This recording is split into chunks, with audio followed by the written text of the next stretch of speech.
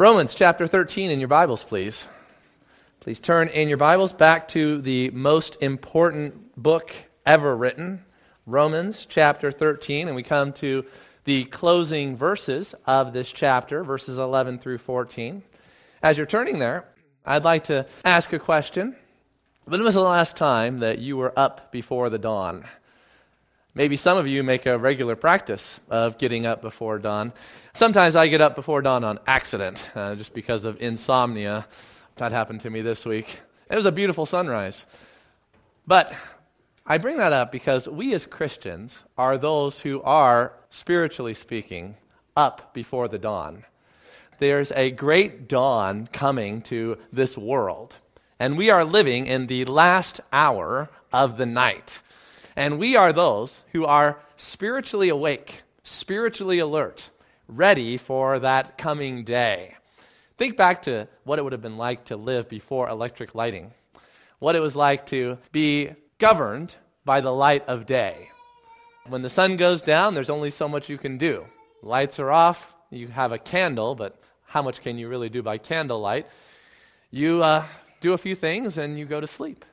But as the sun is up, you want to be up with the sun. You want to be up working. You want to be ready to go. Not a laggard who is still in bed after the sun is up, but somebody who's up before dawn at the work. And that's what we are to be as Christians. We are to be those who are up and at 'em before the dawn has even come. Romans chapter 13, verses 11 through 14 will show you exactly what I and Paul are talking about. Follow along in your Bibles as I read it out loud.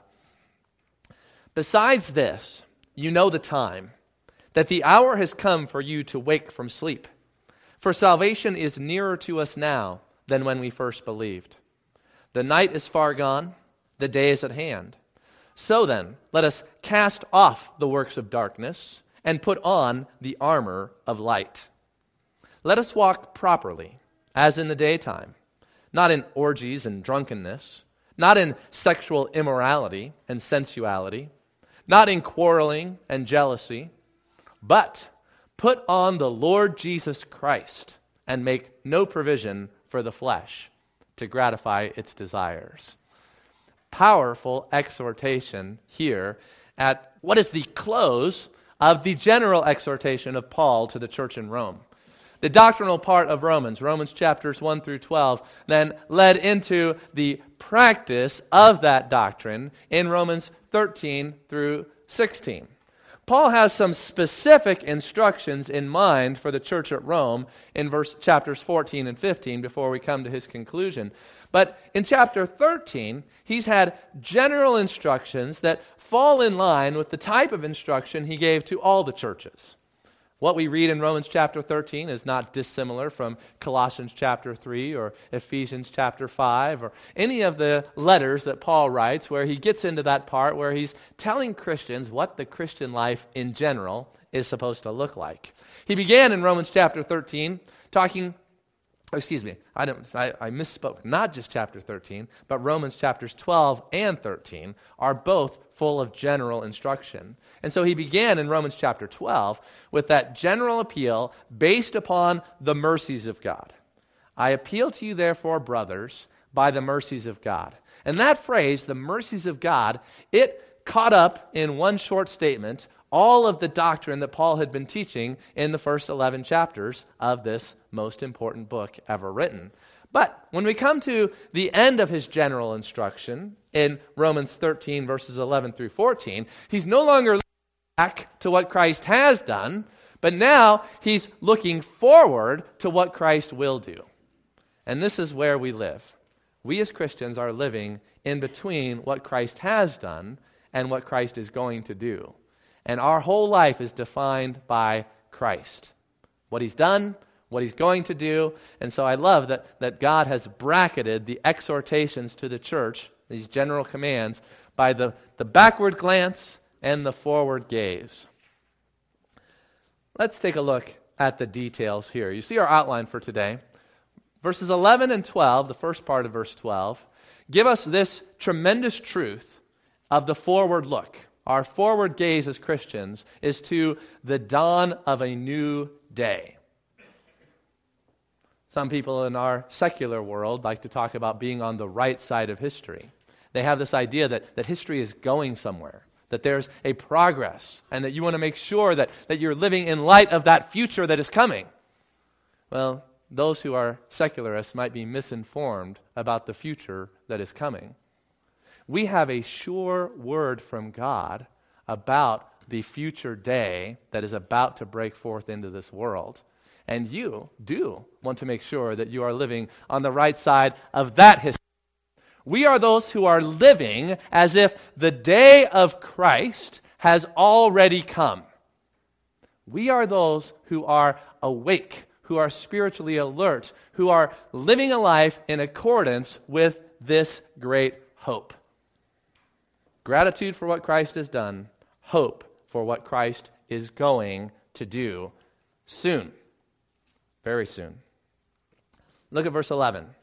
Besides this probably refers back to his command to love in chapter 13, verse 10. Love does no wrong to a neighbor, therefore love is the fulfillment of the law. And he says, besides this, you know the time. So we are to live this Christian life of love because we know what hour it is. The hour has come for you to wake from sleep. I love the way the New King James Version phrases this next part of the verse in verse 12. He says, the night is far gone. And the King James Version says, the night is far spent. Think about that. The Bible throughout uses this metaphor of night and day, light and darkness. Night and day, light and darkness. And this present time that we live in is a time of darkness. It's a time of night. Why? We remember what the Lord Jesus Christ said. He said, I am the light of the world. As long as I am with you, you can walk in the light of day. Night is coming when no man can work. And when the light of the world left the world and went to the Father, the world is plunged back into a time of darkness. Why is this a time of darkness? It's because it's a time where Christ is not in the world.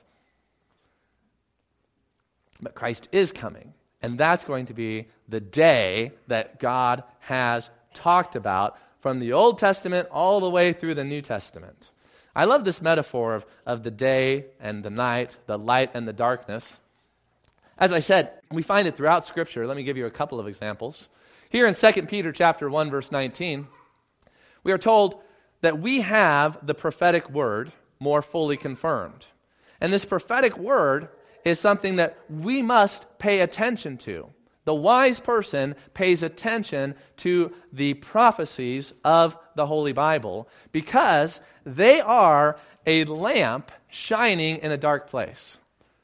This book is the Word of God. It is a lamp shining in a dark place. Jesus Christ is the Word of God. He is the light. He is like the sun shining in the sky. But He's not here right now. What do we have in this nighttime? What do we have in this darkness? We've got the Word. We've got the testimony. We've got the prophecies. We've got the Gospels. We've got the writings of Jesus Christ's apostles. We've got the prophets who predicted the coming of Christ. This is what we have of Christ now. And this, when it dwells in your heart, when it dwells in your mind, when it shapes your thinking and your attitudes and your ambitions and goals in life, then it is a shining light enfleshed. You take this word and you plant it into the human soul and it shines. And so we are a lighthouse. We are a place where we are a lampstand shining in the darkness of this nighttime. But keep in mind, all of these metaphors, the lighthouse, the lamp, the light that's shining in a dark place, well, you only need those things because it's nighttime, because it's dark. Do you need your flashlight in the full day? No. The lighthouse is not as important during the day as it is during the night. The ships can see the shoreline. Light is coming. Day is going to dawn. But right now, we pay attention to this lamp shining in a dark place. And we have that lamp within us, within our hearts. And we do this until the day dawns. This is the great hope. This is the forward gaze. This is what the mindset of the Christian is. Prophecy is not something that is reserved for conferences full of Bible nerds. Prophecy is the light. It's the lamp. It's the fuel of the fire of the Christian life. It is not impractical. There is nothing more practical than the promise of the return of Christ. And everyone who has this hope fixed on Him purifies himself. And why is the church so impure? Why is the church so worldly? Why are Christians so full of the same sins as everyone else in the world? It's because they haven't been paying attention to the lamp, and they haven't been looking forward to Christ. They don't have this mindset that this is a dark time, but the day is about to break forth. Let's be spiritually alert. Let's live as in the daytime. And the morning star is going to rise in your hearts. Think about that. We have a light of Christ within us now, but it's small and weak compared to what is in our future. I have Christ dwelling in my heart through faith, but the morning star has not yet risen in my heart. There's more for us to experience, to anticipate, to look forward to long for, and it motivates, it empowers the Christian life. We'll get to that in our second point of our outline. Another example of this day-night metaphor, powerfully, again, in Hebrews. Hebrews chapter 10, verses 24 and 25. Let us hold fast the confession of our hope without wavering. Satan, the world, the flesh, is going to try to get us to waver in our conviction, waver in the confession of our hope. But we must hold fast. We must stand firm. We must be strong in this hope. For He who promised is faithful. We haven't put our hope in some human leader. We haven't put our hope in some political movement. We haven't put our hope in some mere ideal or human writing. But we have put our hope in the living God, the one who made the mountains rise with His mighty power, the one who built the skies. And so He is faithful. Let us consider, therefore, how to stir one another up to love and good works. You see, the hope is what stirs up the love and the good works. Without the hope, the church is powerless.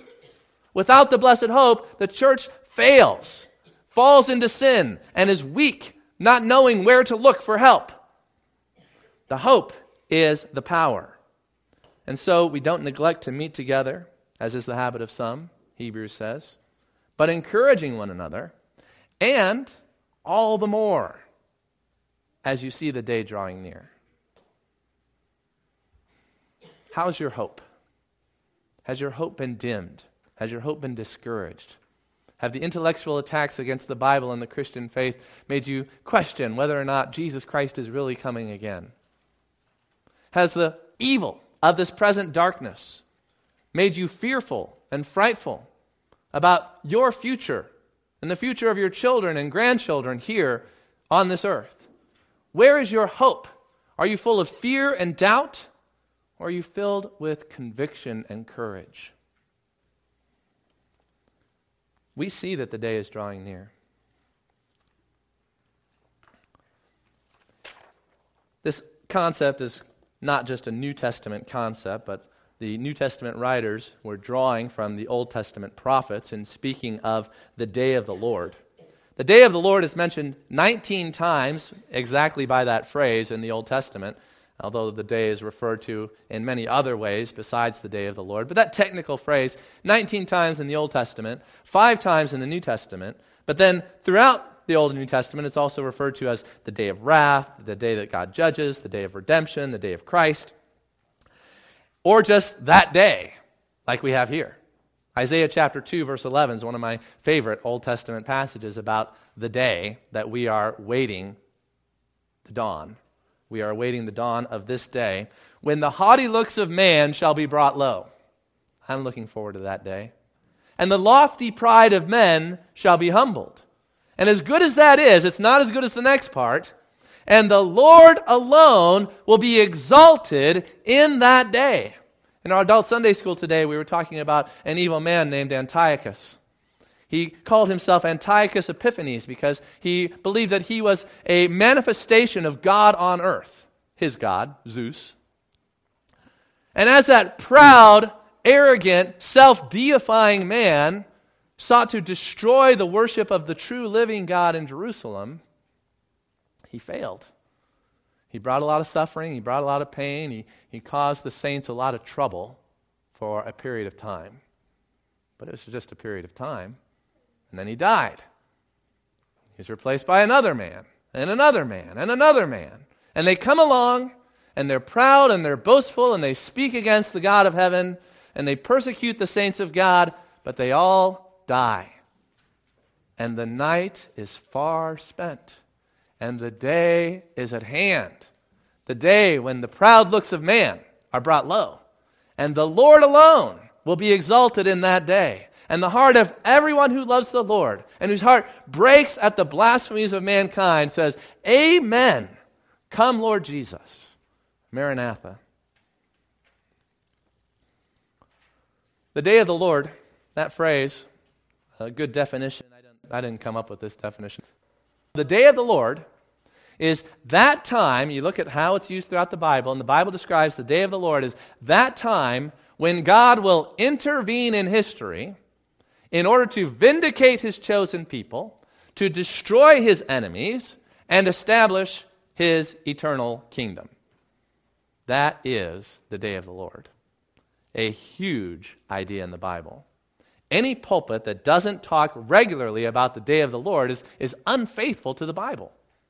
This is the big idea, one of the biggest ideas that God reiterates for us time and again. And you find it here in Romans chapter 13. You know the time. You know the hour. Salvation is nearer to us now than when we first believed. The night is far gone. The day is at hand. The day. That's the day of the Lord. You know, the world refers to this day as Judgment Day. That's the phrase that is common coin in our culture. Some people believe in Judgment Day and some people don't. But we do.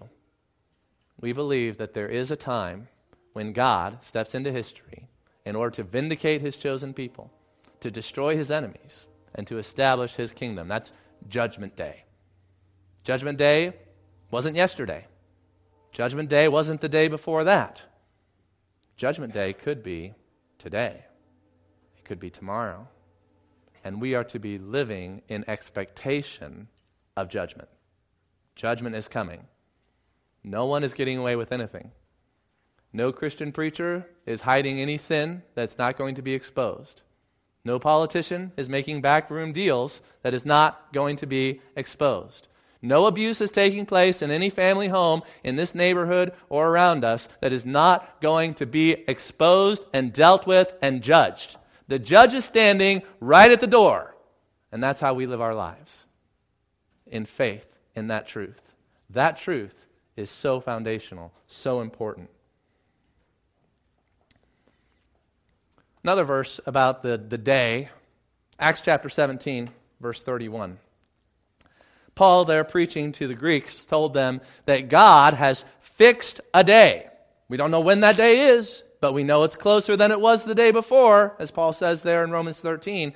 God has fixed a day in which He will judge the world, Judgment Day, in righteousness by a man whom He has appointed, and of this He has given assurance to all. People say, well, you know, the world's been going on a long time.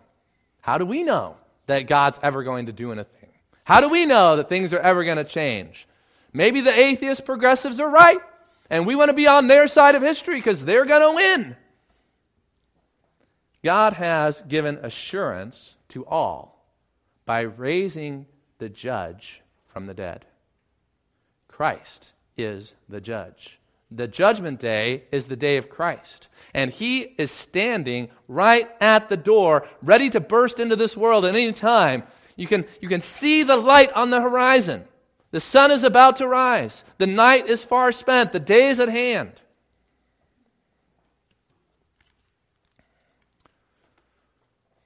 1 John. The Apostle John agrees that hope is the fuel for our light. Hope is the fuel of our light. At the same time, John says, this is a new commandment that I'm writing to you, this command to love. Remember, Paul was saying you love your neighbor as yourself. John is talking about the commandment to love.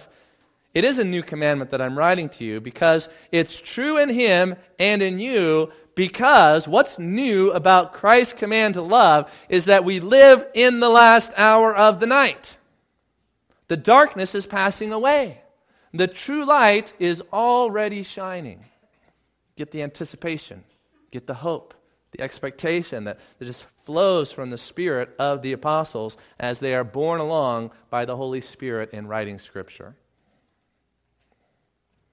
But not just Paul and John, what about James? You also, brethren, be patient. James saw a lot of evil in his time. He saw a lot of oppression. He saw the rich taking advantage of the weak, using their power in order to secure more power and more money. And God, speaking through the Apostle James to those poor Jewish believers, told them, you be patient. Don't be overcome by evil, but be patient. Establish your hearts. Don't let your heart get shaken. Don't let your hope get dimmed. Don't let the fears and the doubts creep in. You have to establish your heart in hope, in expectation, in confidence, waiting for the coming of the Lord. The coming of the Lord. That's what we're waiting for. That's what anchors our life, grounds our perspective. The Christian life without the expectation of the coming of the Lord will go nowhere and do nothing. And notice what he says. It's at hand. It's at hand. Augustine, who I very much appreciate in the Lord, him writing several hundred years after James wrote that, and after Paul said that the night is far spent, Augustine, commenting on Paul's words, said, Paul said this, the night is far spent, the day is at hand, yet look how many years have passed since then. Hundreds of years have gone by since Paul said that the day was at hand. And what is the heart of the believer? Does he say, well, maybe Paul was wrong. Maybe it's going to be a long time yet. Probably another 1,000 years before Christ comes back. No, that's not what Augustine said, although he would have been right. But his heart would have been wrong. Because the heart of the Christian doesn't say maybe 1,000 years. The heart of the Christian said, what Paul said was not untrue, writes Augustine. How much more probable is it that the coming of the Lord is near now when there has been such an increase of time towards the end?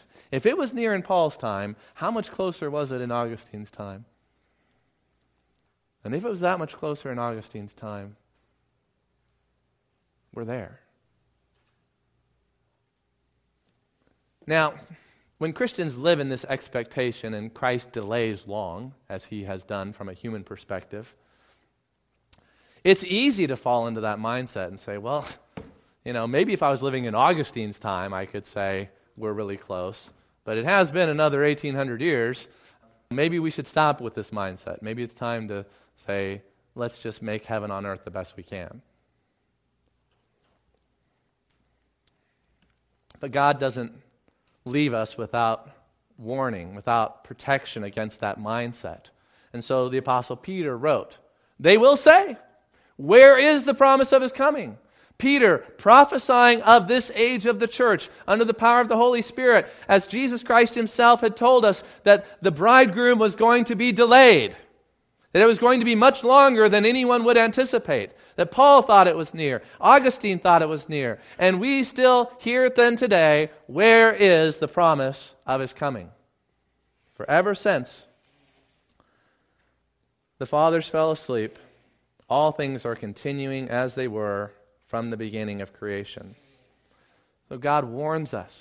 Jesus Christ warns us. Go back and read Matthew chapter 25. Jesus' exhortation after he tells us of his second coming and the destruction of Jerusalem and the salvation of Israel. He tells us, stay awake, stay alert.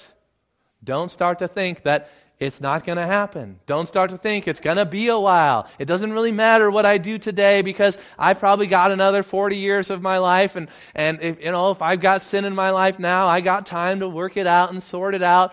Don't fall into that mindset. Some preachers, when they're talking about these things, they'll say, well, you don't know when you're going to die. Well, that's true. I could die tomorrow. Most likely I'm not going to die tomorrow. I'll look at my genes and look at my current health and probably got a good amount of life left in front of me. But that's not what Jesus said in Matthew 25. He didn't say, you don't know when you're going to die. He said, you don't know when your Lord is returning. So be ready. Our readiness isn't, well, I might die, and I don't want to die in having not grown in sanctification and bearing fruit and pleasing God. I don't want to show up in heaven after my death as somebody who was a failure as a Christian. Jesus said, no, your motivation is, I'm coming. You don't know the hour. You need to be ready. Go back and read Matthew 24 and 25. I don't have time to read it all for you today, right? So, the dawn is near. That's our first point. And what is the application? What is the great therefore that is attached to this tremendous truth in Scripture? Command is, live ready. Live in light of it. Come back to Romans 13. Well, you probably didn't leave because we're just looking at the slides. But Romans chapter 13 continues on with the exhortation. Salvation is nearer than when we first believed. The night is far gone, the day is at hand. Notice the middle of verse 12. So then, the logical connection between the truth that Paul has just proclaimed and what we are supposed to do with that is let us cast off the works of darkness and put on the armor of light. Paul giving the same basic command here 3 times. The first one is this contrast between the works of darkness and the armor of light. The Christian life is a casting off and a putting on. A casting off and a putting on. That's the Christian life. We'll talk about that more in a moment. But before we do, let's take a look at how he restates it in the next verse. Verse 13.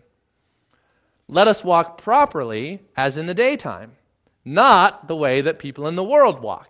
Walk is your lifestyle, what characterizes you. And so he doesn't just talk about putting off and putting on, but now he's talking about walk this way, don't walk that way. Okay? Same command, just a different metaphor, a restatement of the same command. And then verse 14, he kind of repeats the first metaphor by saying, put on the Lord Jesus Christ. And the contrast here isn't the putting off, but instead making no provision for the flesh. So verse 12, 13, and 14 are all the same moral exhortation that is based upon the truth that the day of judgment is near and how we're supposed to live in light of that. That's our second part of our outline today. Now, you get a little bit of that command presaged in verse 11, where it says, the hour has come for you to wake from sleep. So there's kind of a subtle command there that you're supposed to wake up. Wake up, y'all. Awake my soul and sing of him who died for thee. The awakened soul is the one that is spiritually awake, spiritually alert. The world is under a sleepy spell. Spiritually, the world is not alert, not awake. They are open to all kinds of evil suggestion, like someone under hypnotism. You know, the word hypnotism comes from the word for sleep. It's like you're putting the mind to sleep in the process of hypnotism. It's actually a very fascinating phenomena if you do some study on hypnotism. But here, the Greek word hypnos is the word for sleep. And God says you're not supposed to be asleep.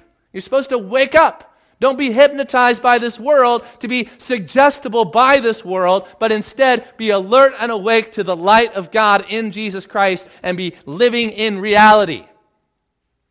People who are hypnotized can do some pretty ridiculous things. People who are awake, they act properly. They act according to reality and the situation around them. They're not dreaming. They see everything clearly. That is the command here, okay? Awake from sleep.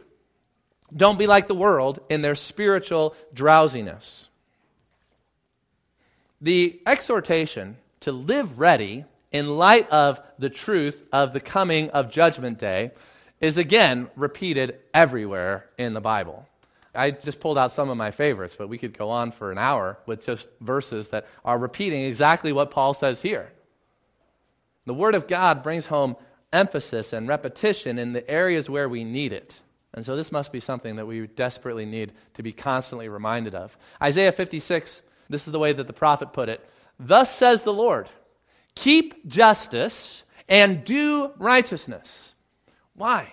Why should I worry about doing what's right and just? Judgment Day. That's why. Judgment Day. For soon my salvation will come and my righteousness will be revealed. Jesus said that you're going to give an account for every word that you've spoken. That what you said in secret, He's going to proclaim on the housetop. Why should you do what's right when no one's looking and it doesn't seem to make any difference? Salvation is coming. And do you know who salvation is? Jesus. When God says, my salvation is coming, He's saying Jesus is coming. And He came, and He's coming again. People who were living before the coming of Jesus, they were to live their life in light of His first coming. They didn't know there was going to be two comings. But now we do. And we're living our life in God's salvation coming again. Jesus is God's salvation, and He's coming. Jesus is the righteousness of God, and He is about to be revealed. You know the book of Revelation? An unveiling, a revealing of who? Not what, but who? Jesus Christ. He's the one who opens the seals of the scrolls. He's the one who brings the judgments upon the earth. He's the one who comes back on the white horse with the sword of God coming from His mouth to slay the wicked. He's the one who raises the righteous from the dead. He's the one who builds the kingdom. He's the one who invites the righteous to sit with Him on His throne in His heavenly kingdom. God's salvation is coming. God's righteousness will soon be revealed. Live in light of that truth. Luke records the words of Jesus Christ. Watch yourselves. Jesus says to you right now, watch yourself. He knows you're going to be tempted to forget. He knows you're going to be tempted to be lazy. He knows that you are going to be tempted to have your heart weighed down with dissipation and drunkenness and the cares of this life. The cares of this life. They will weigh down your heart. Watch yourself. If the cares of this life choke out the seed of the Word of God in your heart, then that day will come suddenly like a trap. The day of the Lord is salvation for the righteous. The day of the Lord is fear and dread for the wicked. Same day, same person that's coming, very different results for the righteous and for the wicked. Jesus' words He says to all, to us here in the church, to those who are sleeping in this morning, watch yourselves. Jesus says. The Gospel of Matthew, which I've referenced, has the Olivet Discourse in Matthew 24 and 25. And as I read through the Gospel of Matthew in preparation for preaching Matthew 24 and 25 a few years ago, I came up with this statement for what the Gospel of Matthew is all about. I want to summarize the thesis of the Gospel. What is the book's message? And the Gospel of Matthew was written so that you can know that Yeshua, that's the Hebrew name of Jesus, that He is the Messiah of Israel. And that He left us instructions on how to live until the kingdom of God is inaugurated at the end of the age. That's the message. Jesus is the Messiah. He's the promised one. He's the King of Israel. He's not here right now. So how are we supposed to live until He comes and receives the kingdom at the end of the age? That's the whole message of the book of Matthew. Turn with me to Colossians. Come with me in your Bibles to Colossians chapter 3. In Paul's letter to the Colossians, he's instructing the church about the sufficiency of Christ. That Christ is all you need in order to live the good life. Some people think, well, Christ is good, but you also need man's wisdom. You also need, the tried, tested results of modern science or psychology. You might also need some medications or some drugs in order to live the good life. But the human spirit does not need anything except Christ in order to thrive. Now, your body needs food, you need clothing, you need a place to live. You have a lot of needs that aren't spiritual. But as far as your spiritual health goes, Christ is sufficient. In Christ, we have all that we could ever need. And so, Paul, in warning the Colossians about being drawn away by worldly ideas, he points them to Christ. And he doesn't just point them to what Christ has done, but he points them to what Christ is going to do. If the church only has gratitude for forgiveness of sins in the cross of Christ to power its Christian witness, it's got half power. It'll do something. It won't be a total loss. But without the great hope, without the prophecies of Christ's return constantly being set before us, we're missing half the power.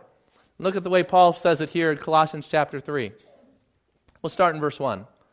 If then you have been raised with Christ, seek the things that are above, where Christ is, seated at the right hand of God. So the present power of Christ, the present ministry of Christ, is the focus of our soul as well. What Christ has done, where Christ is now, what Christ is going to do. Set your minds on things that are above, not on things that are on earth. For you have died, and your life is hidden with Christ in God. When Christ, who is your life, appears, then you also will appear with Him in glory. Here's that great hope. When He appears, you also will appear with Him in glory. And now notice verse 5. The therefore, the same logic that he uses in Romans, he uses here. Put to death, therefore, what is earthly in you. Sexual immorality, impurity, passion, evil desire, and covetousness, which is idolatry. Notice the forward look. It continues in verse 6. On account of these things, the wrath of God is coming. Why should you not be sexually immoral? Why should you not be impure? Why should you not enjoy evil desires? Why should you not be covetous and get all that you can? Why not go along with this world into their idolatry and avoid the persecution that they put on you for not worshiping what they worship? Because the wrath of God is coming.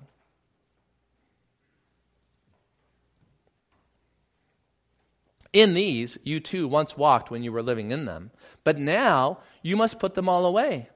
Anger, wrath, malice, slander, and obscene talk. Notice the putting away, the putting to death. That's the same instruction we have in slightly different words in Romans chapter 13. So the general instruction of Paul is the same in Colossians as it is in Romans. Same in Ephesians, same in all of Paul's letters. But again, not just Paul. What about Peter? 1 Peter, the end of all things is at hand. When he says end, he doesn't mean that the universe is going to cease to exist. The millennial kingdom is on this earth. And then the new heavens and the new earth, that's a real physical place. So he's not saying the end of all things, meaning like annihilation of everything. No, the goal of all things. All things are moving towards a predetermined purpose. And that goal, that purpose is at hand. God is ready to bring in His eternal kingdom. Therefore, be self-controlled and sober-minded. You see? You're supposed to be self-controlled, sober-minded, because you are expecting the kingdom of God. You're expecting the kingdom of God. Are you? Where do you expect to spend your retirement? I'm not even necessarily expecting a retirement. Doesn't mean I'm not saving, doesn't mean I don't have plans, but plan A is retirement in the kingdom of God. Plan B, if Christ should delay, is retirement in Nebraska. I'd rather be in the kingdom of God. And we should be expecting it. you should be expecting it. Have you stopped expecting it? Change your thinking. Think like this. 2 Peter. Since. Same as therefore, same idea, the logical connection. Since all these things are to be thus dissolved, how dissolved? The heavens are going to burn with unquenchable fire. The earth and its works are going to be destroyed, is what Peter says there in chapter 3. Since everything you see around you, the houses, the cars, the yachts, the office buildings, it's all going to be destroyed. And so, what sort of people ought you to be? How are you supposed to live if you know the future of this world? Knowledge of the future is the most important knowledge as far as being able to benefit yourself. Knowledge of the past is helpful, but if you know the future, you can take some real steps to benefit by that knowledge. You can invest wisely if you know the future. Everyone's looking for the analytics. Who can predict what's going to happen with the stock market? Who's going to predict what's going to happen with cryptocurrency? Who can predict what's going to happen with precious metals? And whoever makes the best prediction makes out the best. All that's temporary. All that's passing away. I have a 100% prediction for you. Christ is coming. Invest in His kingdom. You will not be sad if you do. You will not be disappointed if you take that financial advice. We're going to talk next week, specifically, what do we put off and what do we put on? Paul lists categories here, the sexual sins, the sins of pride and jealousy, and then the contrast with putting on the Lord Jesus Christ. We'll get into some specifics next week. Bow your heads with me for a word of prayer. Lord God, we hear the words of Jesus Christ spoken by His Holy Spirit in our hearts today, that He has sent and testified to us about the things that must soon take place. We have heard the words of the one who is the bright morning star, the one whose coming presages the dawn and tells us that the night is over. We look forward to the fulfillment of His promise to us, that He will give to us the morning star, that it will arise in our hearts. Lord God, until that day, give us courage and strength to be steadfast, immovable, always abounding in the work of the Lord, knowing that our labor in the Lord is not in vain. For we give You thanks and praise for what You have done, what You are doing, and what You will do soon and very soon. Amen.